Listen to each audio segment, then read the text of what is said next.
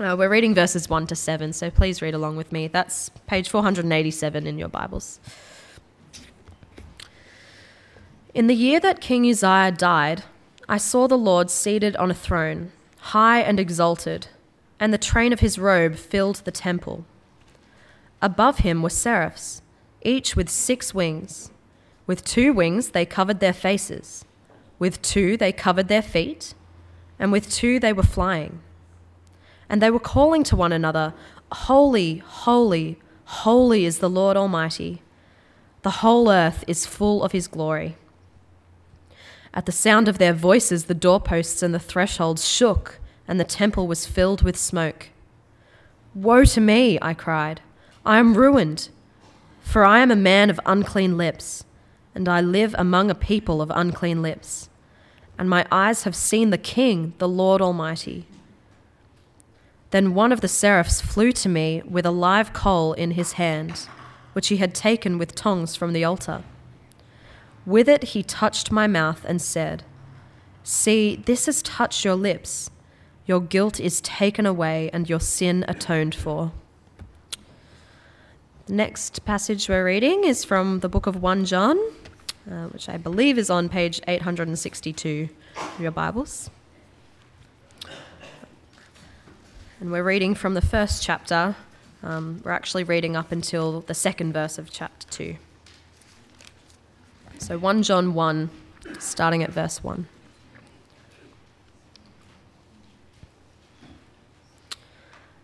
That which was from the beginning, which we have heard, which we have seen with our eyes, which we have looked at and our hands have touched, this we proclaim concerning the word of life.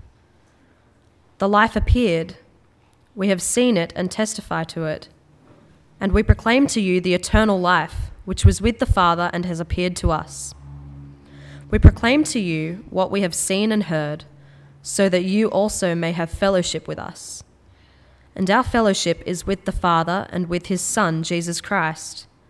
We write this to make our joy complete. This is the message we have heard from him and declare to you. God is light. In him there is no darkness at all. If we claim to have fellowship with him, yet walk in the darkness, we lie and do not live by the truth. But if we walk in the light, as he is in the light, we have fellowship with one another, and the blood of Jesus, his Son, purifies us from all sin. If we claim to be without sin, we deceive ourselves, and the truth is not in us. If we confess our sins, he is faithful and just and will forgive us our sins and purify us from all unrighteousness. If we claim we have not sinned, we make him out to be a liar, and his word has no place in our lives. My dear children, I write this to you so that you will not sin. But if anybody does sin, we have one who speaks to the Father in our defense, Jesus Christ, the righteous one. He is the atoning sacrifice for our sins, and not only for ours, but also for the sins of the whole world. Dear Heavenly Father, thank you for you are a relational God, a God who speaks so clearly. We ask that you would breathe these words into our hearts and minds to equip us, to rebuke us, and to refresh us. And help us through your Spirit to hear your word humbly and to trust in it. I pray all this in Jesus' name. Amen. So, a couple of years ago, I was having a conversation with someone, a friend, and a question came up. It says, if Jesus says you need to give up everything to follow him, but your life doesn't show it, is that person a Christian? He says, is there such a thing as a Christian who continues to sin?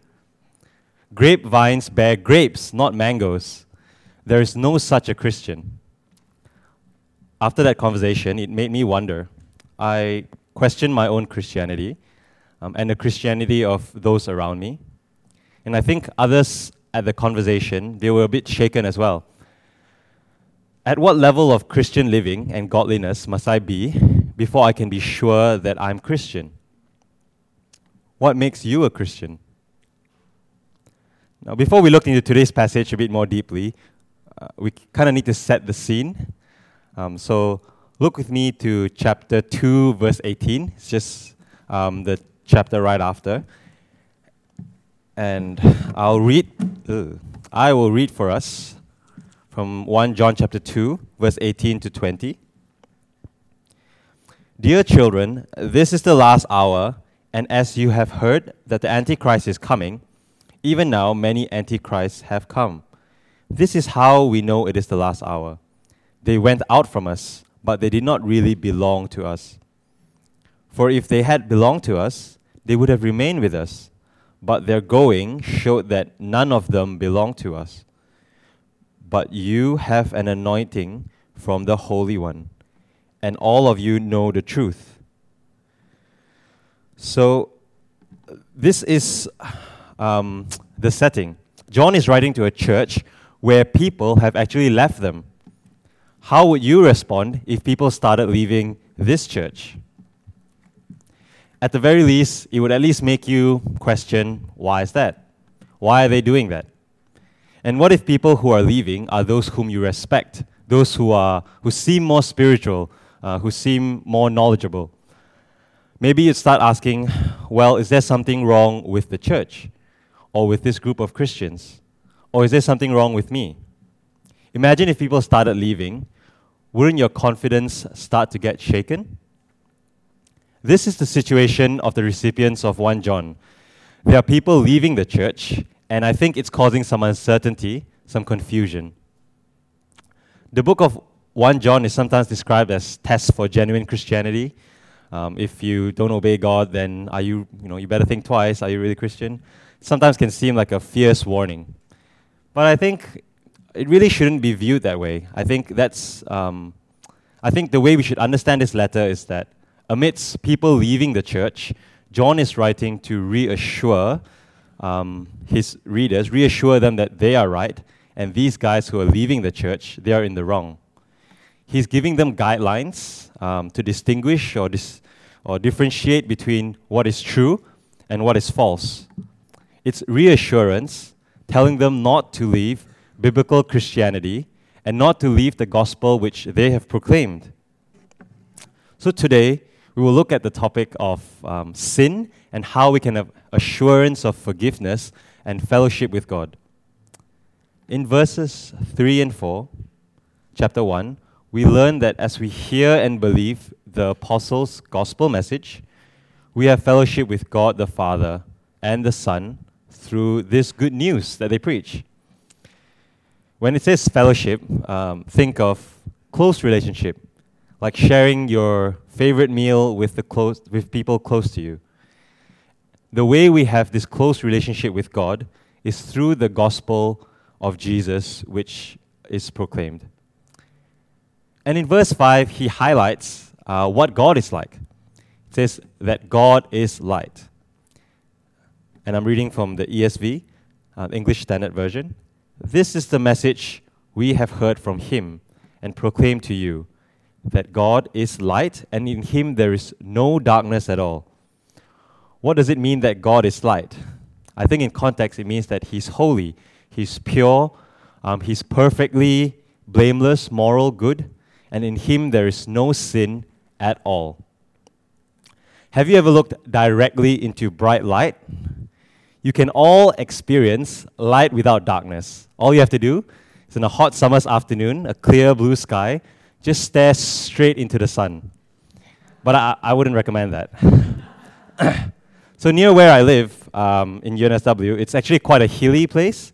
And one time I was driving my car up the hill, and somehow the angle of the sun and my front window it fit perfectly, and the sun just shines straight into my eyes. I actually had to brake all the way to a full stop, not knowing if there was a car behind me or in front of me. I just couldn't see anything. Well, God is light, and he is perfect holiness, even without a hint of evil at all. Can we have fellowship with such a God? If yes, then how can we know that we can have a fellowship with this God? We're at point 3 of the outline, if you're using that to help you. The next section from verse 6 to 10, which is also up on the screen, addresses some false claims. And I'll just briefly outline these verses, and I think it'll help us understand it better. From verses 6 to 10, John gives 3 statements, 3 false claims. It's up on the slide.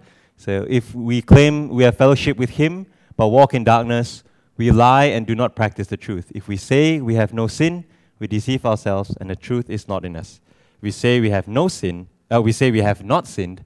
we make God a liar, and his word is not in us. So if you look with me to verse 6, on first glance, it's fairly straightforward, isn't it? If you claim to have fellowship, that is in a relationship with God, who is light, but still walk in darkness, then it's contradictory. You're lying, and you don't practice the truth. But what does it mean to walk in darkness? One possibility is that it's talking about sinful conduct. Walking in darkness often used to describe sinful lifestyle. While this is true theologically, and it's mentioned elsewhere in the Bible, I wonder if this is what it's saying in today's passage. I think the pattern of how John writes actually gives us a clue to understand what it means to walk in darkness. So can you see the parallel? I think he's talking about the same thing. Verse 6 is the heading in which he expands on. I think walking in darkness here in verse 6 means not acknowledging or not confessing sin. It means not acknowledging or not confessing sin. Now, sin is not just the bad stuff you do. Sin, in the book of John, actually he describes it as lawlessness. And the heart of sin is the rejection of the God, the lawmaker, and our actions and thoughts that flow out from this rejection. So in chapter 1, walking in darkness, not admitting that we are sinful, is actually the start of the problem, which later is expressed by not loving others or the other sins that we do. See, if you and I don't think we're sinful, then of course there's all this allowance to sin in all sorts of ways, isn't it? So the claim to not have sinned or to be without sin shows one to actually be a liar. And John says it's lying in a very comprehensive and complete way, not only lying to others, but to yourself, and even making God out to be a liar. Now, John says that if anyone calls themselves Christians, claiming to know God, but think that they don't have a sin problem, they don't actually have a relationship with God. They don't practice the truth, they don't know the truth, and they don't have, and God's word is not in them, verse 10. So they don't have the gospel truth. You may have heard the gospel message many times in your lifetime, but until it brings us to recognize our sin, it actually has not taken root. The message has just fallen on deaf ears, on rocky, hard ground. But maybe sometimes the claim are less extreme, and not that you've never sinned at all, but since they became Christian, they don't have a problem of sin anymore. They don't struggle with it. They claim unusual victory over sin, and that's causing doubt to arise within the church. But John is calling them out, calling these guys out. He says, these guys may look impressive, but they don't actually have fellowship with God or with us. They don't even know the gospel truth. In fact, if we deny sin, we're actually walking in darkness. We can't see anything. A few weeks ago, I was at a farm stay, and at night, I wanted to go to my car to grab my hoodie. It was getting a bit cold. And as I was walking out of the house towards my car, it was pitch black. And I immediately thought, man, this is Australia. There could be deadly snakes, cows, deadly spiders, dog poop, all sorts of dangerous things out there. And I couldn't see anything. I couldn't even see my car. That's how it is when we think we are without sin. We're essentially blinded by our own sin. We don't even see the need for forgiveness before God. C.S. Lewis, the great author, the one that wrote Narnia and all that, he says, if you think you are not conceited, it means you are very conceited indeed. Are we tempted to think this way? When was the last time we felt the need to confess our sins to God? For some of us, sometimes we think, like myself, we don't think we're that bad actually. I think, well, I didn't do anything that bad this week. And we feel pretty good about ourselves and don't see the need for confessing our sins except if we do something really, obviously sinful. Personally, I think there's two reasons why we think like that. One reason is that it's because of just forgetfulness. We forget that God is holy. We forget that God is perfect and His commands are perfect. And sometimes we even forget the gospel.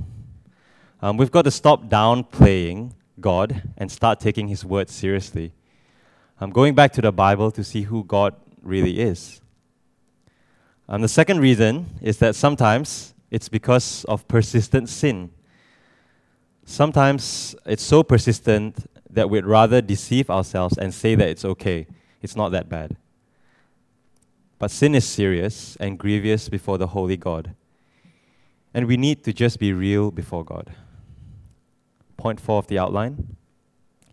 John says that the one who walks in denial of sin does not have fellowship with God.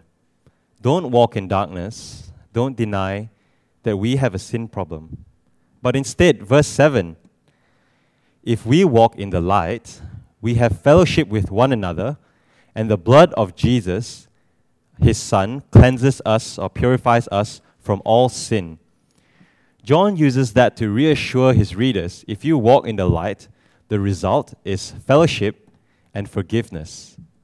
Fellowship with one another and with God, and forgiveness because Jesus' blood cleanses us from all sin.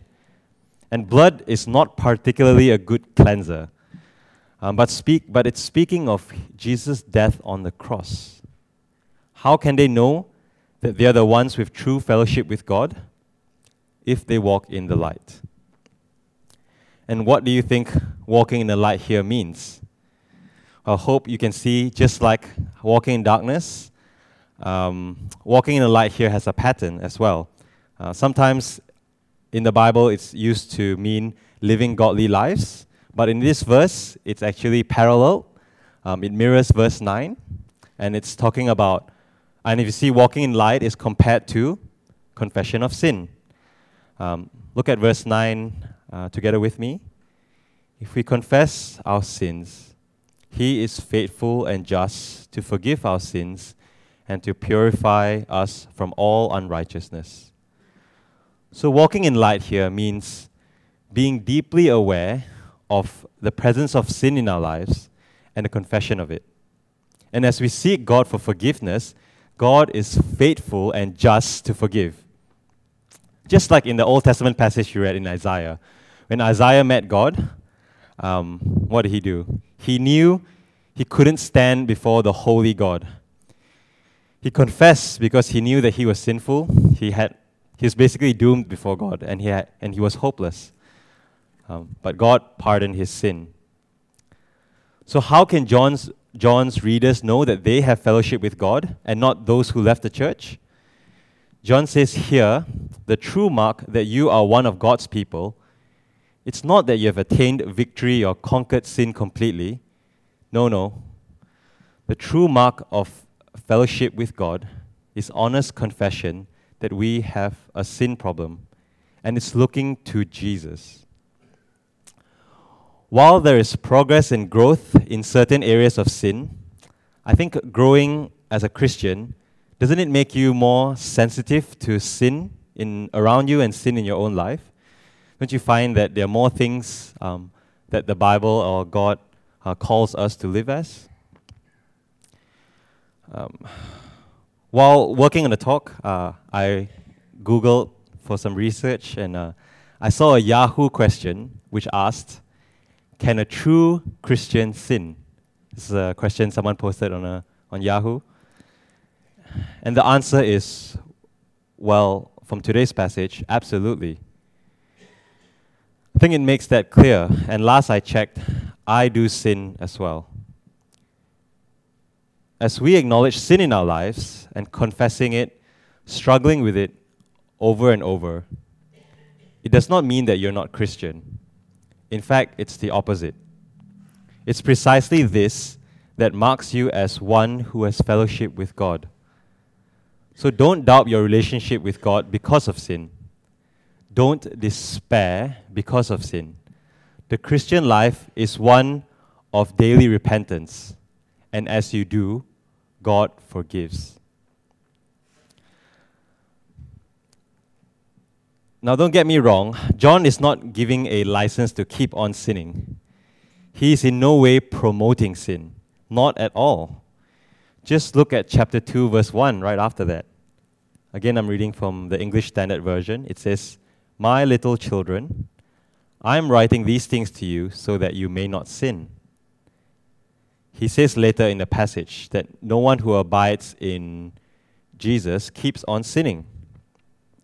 So we who are God's children, we are meant to be righteous as God is righteous, to be holy as God is holy. So it's uncharacteristic of us to keep on sinning. It is rebelling and spitting in God's face if we keep telling him that he's irrelevant. So John actually takes sin very seriously.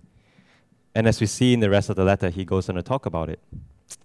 And we should take sin seriously too, at least much more than how it's usually taken in our world today.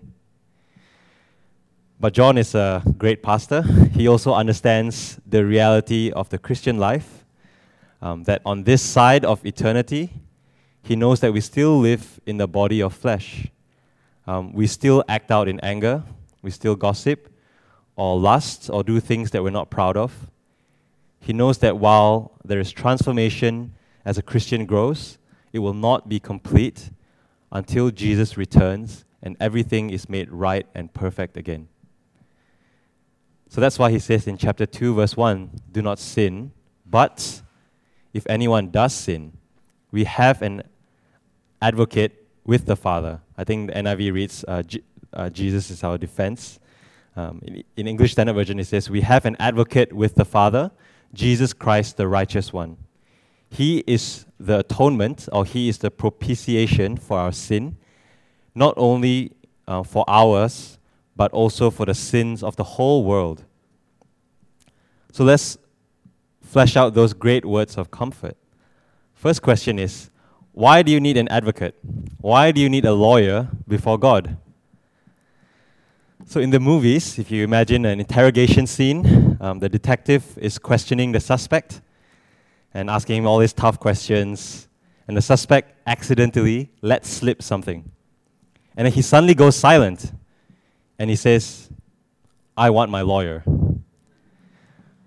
To need an advocate means that there is a problem, isn't it? It's because we're guilty. We deserve God's rightful judgment. See, Jesus is our advocate. He's our lawyer. And what does he do? John highlights that it's Jesus Christ the righteous. He emphasized Christ's righteousness because Jesus is our representative before God. And when God looks at us, he sees not our ugly sin, but the righteousness, the perfection, and the obedience of the Son. Jesus is our righteous representative before God. And if you look at verse 2, it says he is the atonement or the propitiation for our sin. Not just ours only, but for the sins of the whole world. What does Christ being the propitiation or atonement for sins mean? That's not a word we use every day. It means that he appeased or satisfied God's wrath, God's anger against us by dying on the cross for us. So you see, in the Old Testament, when God's people sinned against him, when they want to atone or be right with God again, they offer a sin offering. And the elders would lay hands on the bull, and the bull is then killed in the altar before God, and then the blood of the bull is sprinkled. It's not a pretty sight. The laying hands symbolizes that the bull is actually taking on the sin of the congregation, and then the bull actually has to die to atone for the sin. Jesus is that sacrifice. He who knew no sin became sin to bring us to God. Jesus became the most selfish of person. He became the one with the temper issues. He became the worst of murderers, the pervert. All of our ugly sin, our willful defiance, he took on God's anger. And God, who rightfully gets angry at these things, loosed his great judgment upon Jesus on the cross. He took on the judgment that we rightfully deserve, propitiating or satisfying God, turning aside his anger. All of us here didn't deserve to be sitting here in fellowship with God who is light, but we're here because of Jesus. Which is why in chapter 1, verse 9, John can say, God is faithful and just to forgive our sins. He is just because judgment has been dealt at the cross. God didn't just write it off. Jesus satisfied God's wrath for the sins that we have committed, for mine, for the whole world, for all those who trust in him. John 3:36 says, whoever believes in the Son has eternal life. Whoever does not obey the Son shall not see life, but the wrath of God remains on him. So Jesus is the propitiation for our sin and the one who represents us as our lawyer, our advocate before God. So every time you and I sin, Jesus the lawyer is there. God looks at the portfolio of the lawyer, and maybe it shows pictures of the cross, the empty tomb, evidence that judgment has been paid for and that it is finished. And through faith in Jesus, his righteousness becomes your righteousness. And when God looks at you, he sees Jesus. Do you realize that if you believe in Jesus, in the Son, nothing you do makes you any better or any worse before God? If you do good works, if you go to church, read the Bible, maybe you attend 5 Bible studies a week, and you serve in 100,000 ways, it's not actually going to get you any better standing with God. But when you do sin, and we do sin, it does not worsen your standing before God. What you do has no effect on your standing because your righteousness is Jesus the advocate.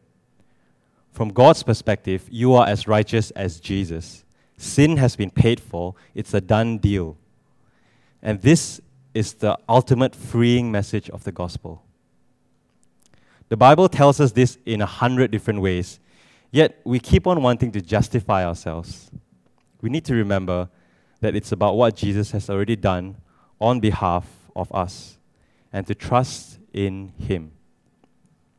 And Jesus actually pays for the sin, propitiates for the sin of the whole world. So why does John include the whole world? I think primarily is to stress how comprehensive and totally sufficient Jesus' death on the cross is. You're never going to out-sin his payment on the cross. You're never going to out-sin his payment on the cross. But also, the Bible says that we all have fallen short and that no one is righteous before God, not even one. And we are all those who are sinful. So to say that we are not sinful is actually self-deception. But to admit that we're sinful and that we need Jesus, that is quintessential Christianity. That is the norm. That is the mark of a true believer who knows God. Now, there's a very famous preacher and author. Times Magazine in 2005 ranked her as 17th in the top 25 most influential evangelical in America. And a quote from her sermon about sin will be on the screen. So I'm going to read it out for us. This is a quote from her. All I was ever taught to say was, I, a poor, miserable sinner. I am not poor, I am not miserable, and I am not a sinner. That is a lie from the pit of hell. This is what I were, and if I still was, then Jesus died in vain. I'm going to tell you something, folks. I I didn't stop sinning until I finally got it through my thick head that I wasn't a sinner anymore. And the religious world thinks that it's heresy, and they want to hang you for it. But the Bible says that I am righteous, and I can't be righteous and be a sinner at the same time. Can you see what's wrong with this? It's a bit sus, isn't it? She says she stopped sinning. She is no longer a sinner, she claims. A quick read through today's passage would tell you that she is a liar and has no fellowship with God. So in a world with mixed messages, there's a lot of confusion and uncertainty. How can you tell what is real from what is false? Maybe a start is by asking the question, how do they view sin? Do they downplay it? Do they have the right view of who Jesus is? Sometimes we can ask ourselves those questions. How do we think of ourselves? Do we think we are really good people that slips up once a while? Or are we sinful in need of Jesus? Are we a sinner? Yet, why is this so-called Christian preacher so popular? It's because people hear what they want to hear. That's what people want to hear. We live in a culture that doesn't want to say that anything is negative or anything is wrong. I was at a Christian wedding recently, a very good friend, my housemate actually. And during the wedding, they talked about, amidst the joy of the relationship, there are many difficulties. In their sinfulness, sometimes it's hard to love one another. And yeah, they were pretty genuine. And after the wedding, there was food, obviously. And I was in the food line. And someone said to me, there's one thing I really didn't like about the wedding. It's that they talk about sin and failure and death. That's negative, and I didn't like that at all. And I thought about it. Who would want to admit their daily failures, their weaknesses, their reliance on somebody else other than yourself? Who would view that as a normal and acceptable thing to do? Well, nobody except Christians, that's who. Because we walk in the light, and we are aware of sin. We are aware of the kind of things we are capable of doing if nobody would find out, and our struggles with it. And this knowledge of sin is sometimes painful, sometimes depressing, and frustrating. It can even cause us to doubt or feel deep hopelessness. But God says you don't have to feel that way. We can have confidence that as we recognize and confess sin, He is faithful and just to forgive our sins. Rest assured that in honestly confessing our sin, we know we have fellowship with God. And there, before God, stands Jesus, our righteous advocate, our lawyer. And just to clarify, it's not the act of confession that saves you, but recognizing that we're sinful, and that drives us to trust in Jesus. It's Jesus' death and resurrection that saves us. So to anyone who says, I don't really think I'm sinful, John would say, well, do you know God? Are you blinded? Maybe it's enough with a self-deception, and if you're honest, surely you don't have to look that far to know that you're sinful before God. And maybe we meet people like that, or we ourselves are like that. Maybe it's good to wonder, is it because you don't know God, or you don't know the gospel? Or is it forgetfulness, forgetting that God is holy? Or is it persistent sin, and a heart that's been hardened and calloused? We really need to work out why we think that way, if we do. Eternal life depends on it. And for those who are deeply aware of sin in our own lives, next time when you sin and confess but still struggling with it and doubt creeps in, you're not sure if you're a Christian, you're worrying, someone challenges you, it's good to remember this passage here. I was just talking to a congregation member earlier this morning. He said that after he became a Christian, he was worrying about all these sins in his life, and he asked his preacher, I'm really worried about all these things in my life. It doesn't, how does this square up? And the preacher said, if you don't worry about it, that's when it's worrying. So tell yourself when you are struggling to look at Jesus. He didn't die for nothing. It's precisely because of sin. And John is saying, brothers, sisters, without a doubt, you have right relationship with God. Christians are sinners, but sinners that are saved by grace. So this is what it looks like to walk in light. It's being able to see sin for what it is and ask God for forgiveness in Jesus. Other parts of the Bible says we can even confess sins to one another, be accountable, do life together. But don't let the presence of sin shake your faith in the gospel.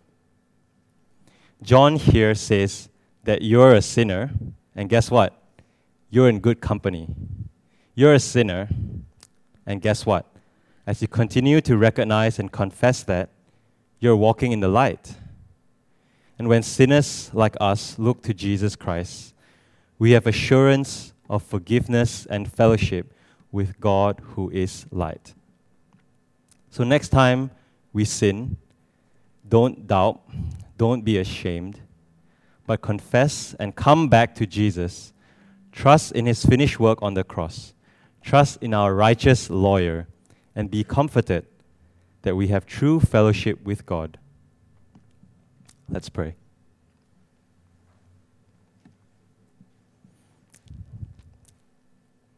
Dear Heavenly Father, you are light, holy, blameless, and perfect, without sin.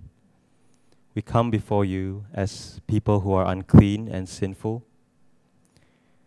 And we thank you that as we confess our sins, you are faithful and just to forgive and cleanse us of all unrighteousness.